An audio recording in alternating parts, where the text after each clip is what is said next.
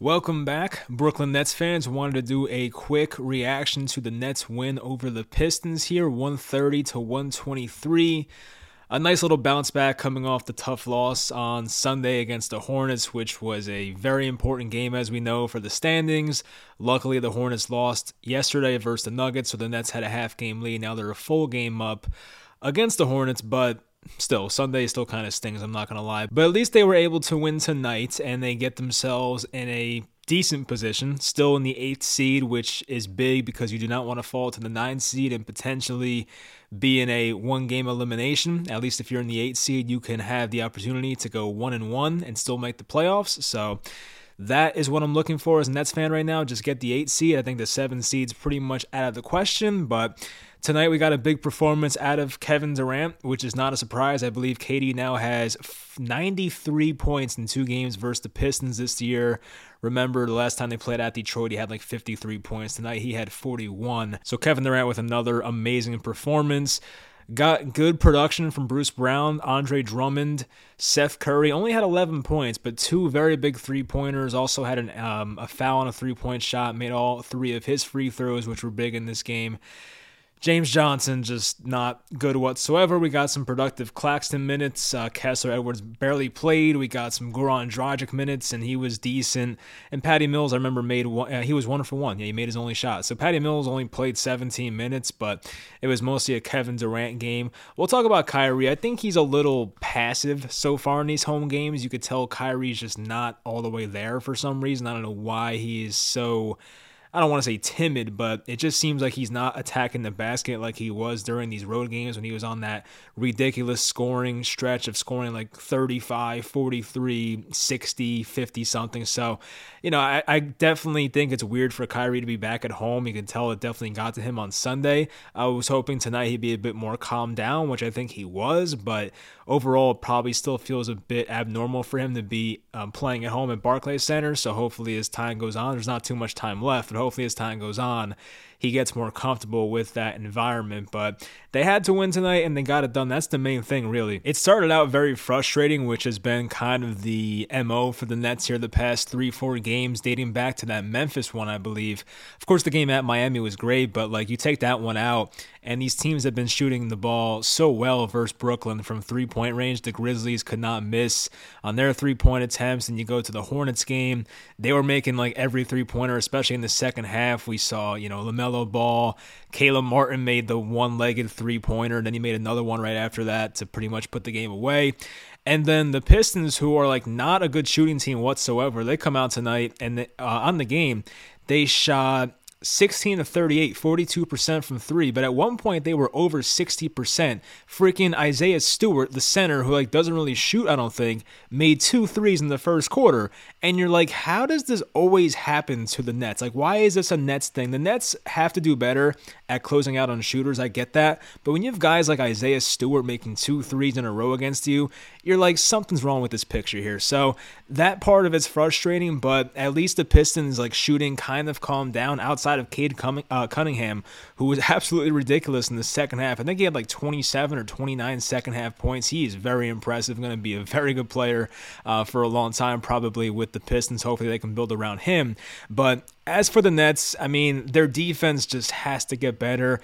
There was lack of communication. There was just going under on screens too many times and leading to open three-point shots, closing out on shooters, missed assignments, guys being left open, allowing offensive rebounds, which definitely adds to it. There was one play where the Pistons got an offensive rebound. The ball was basically taken out of Claxton's hands, and they passed it out for a three-pointer, and it was made, so that was a killer. But looking at the offensive rebounds, the Pistons out-rebounded the Nets offensively 17-8. So the Nets out-rebounded them total 41-40, but offensively the Pistons had 9 more. So that definitely is a discrepancy right there. But The Nets have to do a better job defensively. I mean, I look at this Pistons team and it's like, yeah, they have some good shooters on this team for the most part. They have guys like Sadiq Bey who made some shots. I talked about Cade Cunningham. Corey Joseph's a decent player. Killian Hayes had a pretty decent game. We know Olynyk could shoot threes.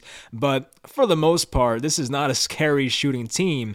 And they still found a way to shoot over 40% from three. And at one point, over 60% from three in the first half versus the Nets. And something has to change defensively. I mean, like, you look at the Nets up and down, they have guys that can play defense. Like Kevin Durant can play defense. Nick Claxton can play defense. Of course, Ben Simmons, if he ever comes back, we did not receive good news about him today, but he can play defense. But there are guards on this team, especially, that are not known for their defense. Kyrie Irving, as much as I love him, has not been that great defensively, especially in these past 2 home games he's played in. Goran Dragic, same thing. Seth Curry, same thing. These guys are not liabilities defensively, but they're not that good either. Of course, Patty Mills, that's more of a liability defensively. Did not play too much tonight, as I mentioned before, but there has been so many issues with this team defensively, and it's got to get fixed. I don't really think they have the personnel to get it done, but like, at least they have to have like that playoff atmosphere. Like last year for the Nets, they were not a good defensive team in the regular season, but once the playoffs come around, like something clicks for these guys mentally and they just get very locked in. The Nets have to get locked in right now. They can't wait until mid-April to the playing game to get locked in. They have to get locked in now because they almost blew this game versus the Detroit Pistons tonight, which would have been awful. They have to lock in now defensively. We've seen Kyrie Irving lock in defensively. Remember that James Harden game a month ago at Philadelphia? He held James Harden to like 9 points or something. Kyrie looked great defensively in that game. And we've seen times Seth Curry tonight had a couple of steals. I mean, yes, he's not a great on-ball defender, but he had a couple steals, I believe. So there are times where these guys can play defense. They just have to like mentally get there. Like some guys are not giving max effort defensively, and I get it's tough. Like our rotation's not that deep. I think sometimes as Nets fans, we think our bench is deeper than it really is, but it's really not. So some guys are playing a lot of minutes here. Looking at, Kevin Durant, 39 minutes. Then you had Drummond playing 28, which is not crazy, but Curry played 30. You had Kyrie playing 40, Dragic playing 27. So I get it. You're playing a lot of minutes in these games, but like you have to give more effort defensively. And if this was a better offensive team, the Nets would have lost this game. You know what I mean? So the Nets can't afford to try and beat every single team 130 to 125 every night. That's just not sustainable. That's not how you're going to ultimately try to win a championship this year, which as a Nets fan I realize is not very likely, although the betting odds say it might be. It's very hard to imagine the Nets winning a championship with this level of defense. I think the Nets offense is as good as anybody, but if you can't play any defense like we've shown here, in the past month or so, I mean, it's pretty much been all season, let's be honest, but especially the past month or so, it's been bad since like that game at Boston where Tatum dropped to 54 points. They played amazing defense in the game at Miami. So, like, it's there. Like, they can do it. And I guess Miami, they have kind of their shortcomings. I mean, Duncan Robinson played terrible. Tyler Hero had a terrible first quarter. Jimmy Butler can't really shoot threes. I get all that. But they looked so good defensively in that game. The communication was on point. The help defense was there. And there's games like the Grizzlies game, tonight's game, the Hornets game, where there's just so many breakdowns defensively. And it just makes you want to rip your hair out because like there are so many veterans on this team where this stuff should not be happening. I know there's no continuity on this team whatsoever. That definitely hurts. And these guys are not used to playing with each other. The Nets have like the most starting lineups the past couple years, the most this year specifically. So I get it. Like it's not easy when you're not playing with the same group of guys and there's a lack of communication out there. But these guys have been around for a long time. There's not many guys that are like rookies and second-year guys the Nets are relying on. I mean, Kevin Durant's been around forever. Bruce Brown's been around. Andre Drummond, same thing. Kyrie's in his like 10th year. Seth Curry's been around. Dragic's 35 years old. Nick Claxton in year 3 is probably the youngest one. Then you got Patty Mills, been around. James Johnson, been around. And Kessler Edwards played 4 minutes tonight. So most of these guys have been around. Like they should know by now like where to be on defense and how to do these rotations. And sometimes you don't see it. So I just kind of hope things change here. I think something has to click mentally for these guys. I don't know what they can really change schematically. I mean, going underneath every screen is probably not going to help at certain points, and the Nets have had trouble versus the pick and roll at some points as well this year. Some games it looks great, some games it looks awful. I saw some, lapses tonight where they did not look well. They did not look good playing against the pick and roll. So, it's very inconsistent, but they have to get better defensively if I'm going to take them seriously. And honestly, the NBA takes them seriously to actually be championship contenders. They have the offense to do it. There's no doubt about it. The Nets have a great offense. So it would help if Joe Harris was there. It would help if Ben Simmons was there. But even without those guys, their offense is still top notch. But if they're allowing 115, 120, 125 points, you're just making your margin for error offensively so small, because you can't really afford to miss shots if you're going to give up that many points defensively. So that's the frustrating part about it. All right, what else tonight though? So definitely shout out Andre Drummond. They tried to do the hack of Drummond with 3 or 4 minutes left in the fourth quarter. The Nets had about a 6 or 7 point lead, and Dwayne Casey and the Pistons decide to intentionally foul Drummond to put him at the line. He goes to the line the first time, sinks them both. Goes to the line a second time, sinks them both. He went 4 for 4 in the quote-unquote hack of Drummond session they had there for a couple possessions. That was big. Seth Curry made 2 really big three-pointers in this game. One was to put them up, I think, 122-115. And there was one later after that where he had a defender all over him, but he somehow was able to create enough separation and swish a 3 from the other corner. So Seth Curry made a couple of really clutch shots. I always feel like Seth Curry makes those timely buckets when the team needs him, the clutch situations. When I was at that Portland versus Nets game, I think a couple weeks back, he made a couple of big threes in that game as well. So Seth Curry's always been there. He's been clutch so far. That's definitely big to see, of course. Once again, I'm kind of over the James Johnson experience. I can tell based on Nets Twitter, a lot of Nets fans feel the same way. I just don't know what he brings to the table anymore. He had that exhibition in the first quarter where he tried to dribble through 3 or 4 guys and lost the ball. I was not a fan of seeing that, of course. So James Johnson just putting himself in a bad spot. He just does not add anything to the offense at all with his jump shot. There's really nothing to talk about there. I remember he missed a mid-range pull-up in this game. He was only 1 for 2 from the field. I'm trying to think of the shot he made. I can't even remember it. But James Johnson just offers nothing defensively or offensively. He offers a little bit defensively, but he was a minus 11 in this game, which was the second worst on the team, right behind Patty Mills, or right in front of Patty Mills, I should say, who was a minus 12 in his 17 minutes. But once again, another DNP for Blake Griffin, another DNP for LaMarcus Aldridge, has been available for the last 2 games now, and Cam Thomas did not play in this game, which I guess is not really a surprise, but those are talented guys. Like LaMarcus Aldridge, as we've seen this year, has had games where he scores 20-plus points, and it looks amazing when he's shooting the ball. He'll be like 9 for 12, 10 for 12 casually and have a good game shooting the ball. We know Aldridge is a little limited defensively now at 36, 37 years old, but my question is, why can't Blake Griffin play the role of James Johnson? I get James Johnson and Blake Griffin are a bit different as players. I think James Johnson's a bit more agile, more nimble on his feet. I get that part. He can dribble the ball a bit better than Blake. I trust him more on a fast break, I guess, in those situations. He's a little more explosive than Blake Griffin at this point in his career. But I just think you get the lack of boneheaded plays when James Johnson's out the game when you put Blake Griffin in. I guess sometimes Blake Griffin will do something stupid, but for the most part, Blake Griffin's a much higher IQ player than James Johnson. And at least Blake Griffin, we've seen it recently, adds some three-point elements to this team. Blake Griffin started out the year awful from downtown, but he's been making his shots lately. He made 3 out of 4 against Miami in garbage time in the fourth quarter. I'm trying to think. He had another time he played pretty well and shot the ball well. So maybe Blake Griffin finally found that three-point stroke. And if he can add that to the offense and put that at the 4 position in times where Kevin Durant's out of the game, that would help out a lot. But I don't know why they are so afraid to just move off of James Johnson. It's not working out. And I could see if James Johnson was playing super well defensively, but he's not. There was a time he got beat off the dribble tonight and then slammed the ball down in frustration. James Johnson's had his limitations defensively as well. So it's not like he's out there playing at this, first team all defense level or something like that. James Johnson, there's no reason why he should play over Blake Griffin at this point. I don't get it.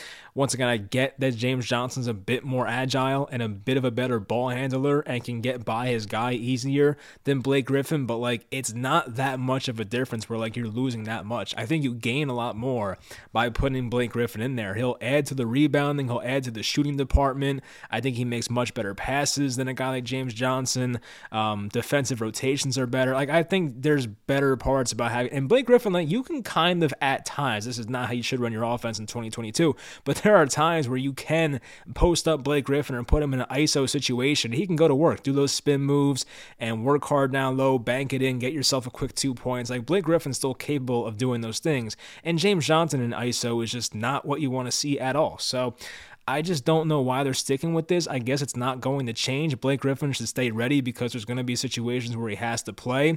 There was that one game a few games ago, I forget what they played now, but they needed Blake Griffin because somebody was out. Drummond was out that one game because he had the effects from the COVID shot. So there's going to be times where like a center or a big man is out and Blake Griffin has to play. So he should stay ready. I'm sure he is. He's a veteran. But LaMarcus Aldridge not playing is kind of surprising. He definitely could have been used against the Hornets trying to break that zone in the second half, but that never happened. It was his first game back from, I think, the hip injury. So maybe he was not exactly ready to be in the game. So I don't know why he was active. But Cam Thomas has not been the same guy since the back injury at Boston like a month ago, so that's not much of a surprise at this point. Anyway, so the Nets still find themselves in the 8th seed, which I think is where I realistically want to be as a Nets fan right now. I just don't think, and I've said this for a while now, but I just don't think the 7th seed's very possible.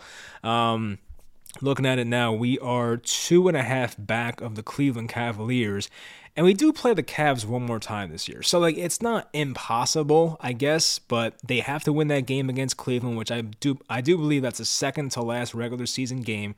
Sometime early April, April 1st, April 2nd, something like that. So they play Cleveland one more time. It's a home game, but the Nets also have to go like 5-1 here to close out the season. Like, they cannot afford to lose that many more games. And we'll look at the Nets schedule real quick. I always pull it up before we sign off here, but looking at the Nets schedule compared to the Hornets, who are right behind them, of course, the Nets have a much easier schedule, but the Hornets are playing good basketball right now. The Hornets easily could have won that game versus the Nuggets on Monday night. They blew it at the end, probably because of some tired legs, kind of like the similar Nets fate that they saw on Sunday, because the Nets had on the second half of a back-to-back in that game. But yeah, the Nets have 6 games left. Bucks, which is a home game, Thursday. That's a big game right there, and I do think they can win it, of course. The Bucks played a tough one with the Sixers tonight. They got that win. They play at Atlanta on Saturday, so that's a situation. The Bucks or Hawks game, I don't see us going 2-0 in those games, but I think they can split. I think they could either beat the Bucks and lose to the Hawks, or vice versa. They either lose to the Bucks or beat the Hawks. I don't see them losing both in a row. I hope not. I think they can take one of them, so let's call that 1-1. They could beat the Rockets at home for sure, Tuesday, April 5th. They should be able to beat the Knicks on the road, which is April 6th. Well, it's a back-to-back, which sucks once again. But then they have the Cavaliers game on a Friday. That's 2 days of rest there, or 1 day of rest, I should say.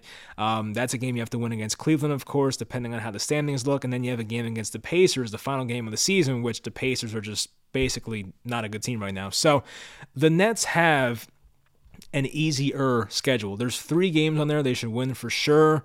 Cleveland, the Hawks, and the Bucks are tougher matchups. I would put, the Hawks and Cleveland kind of on like that same tier.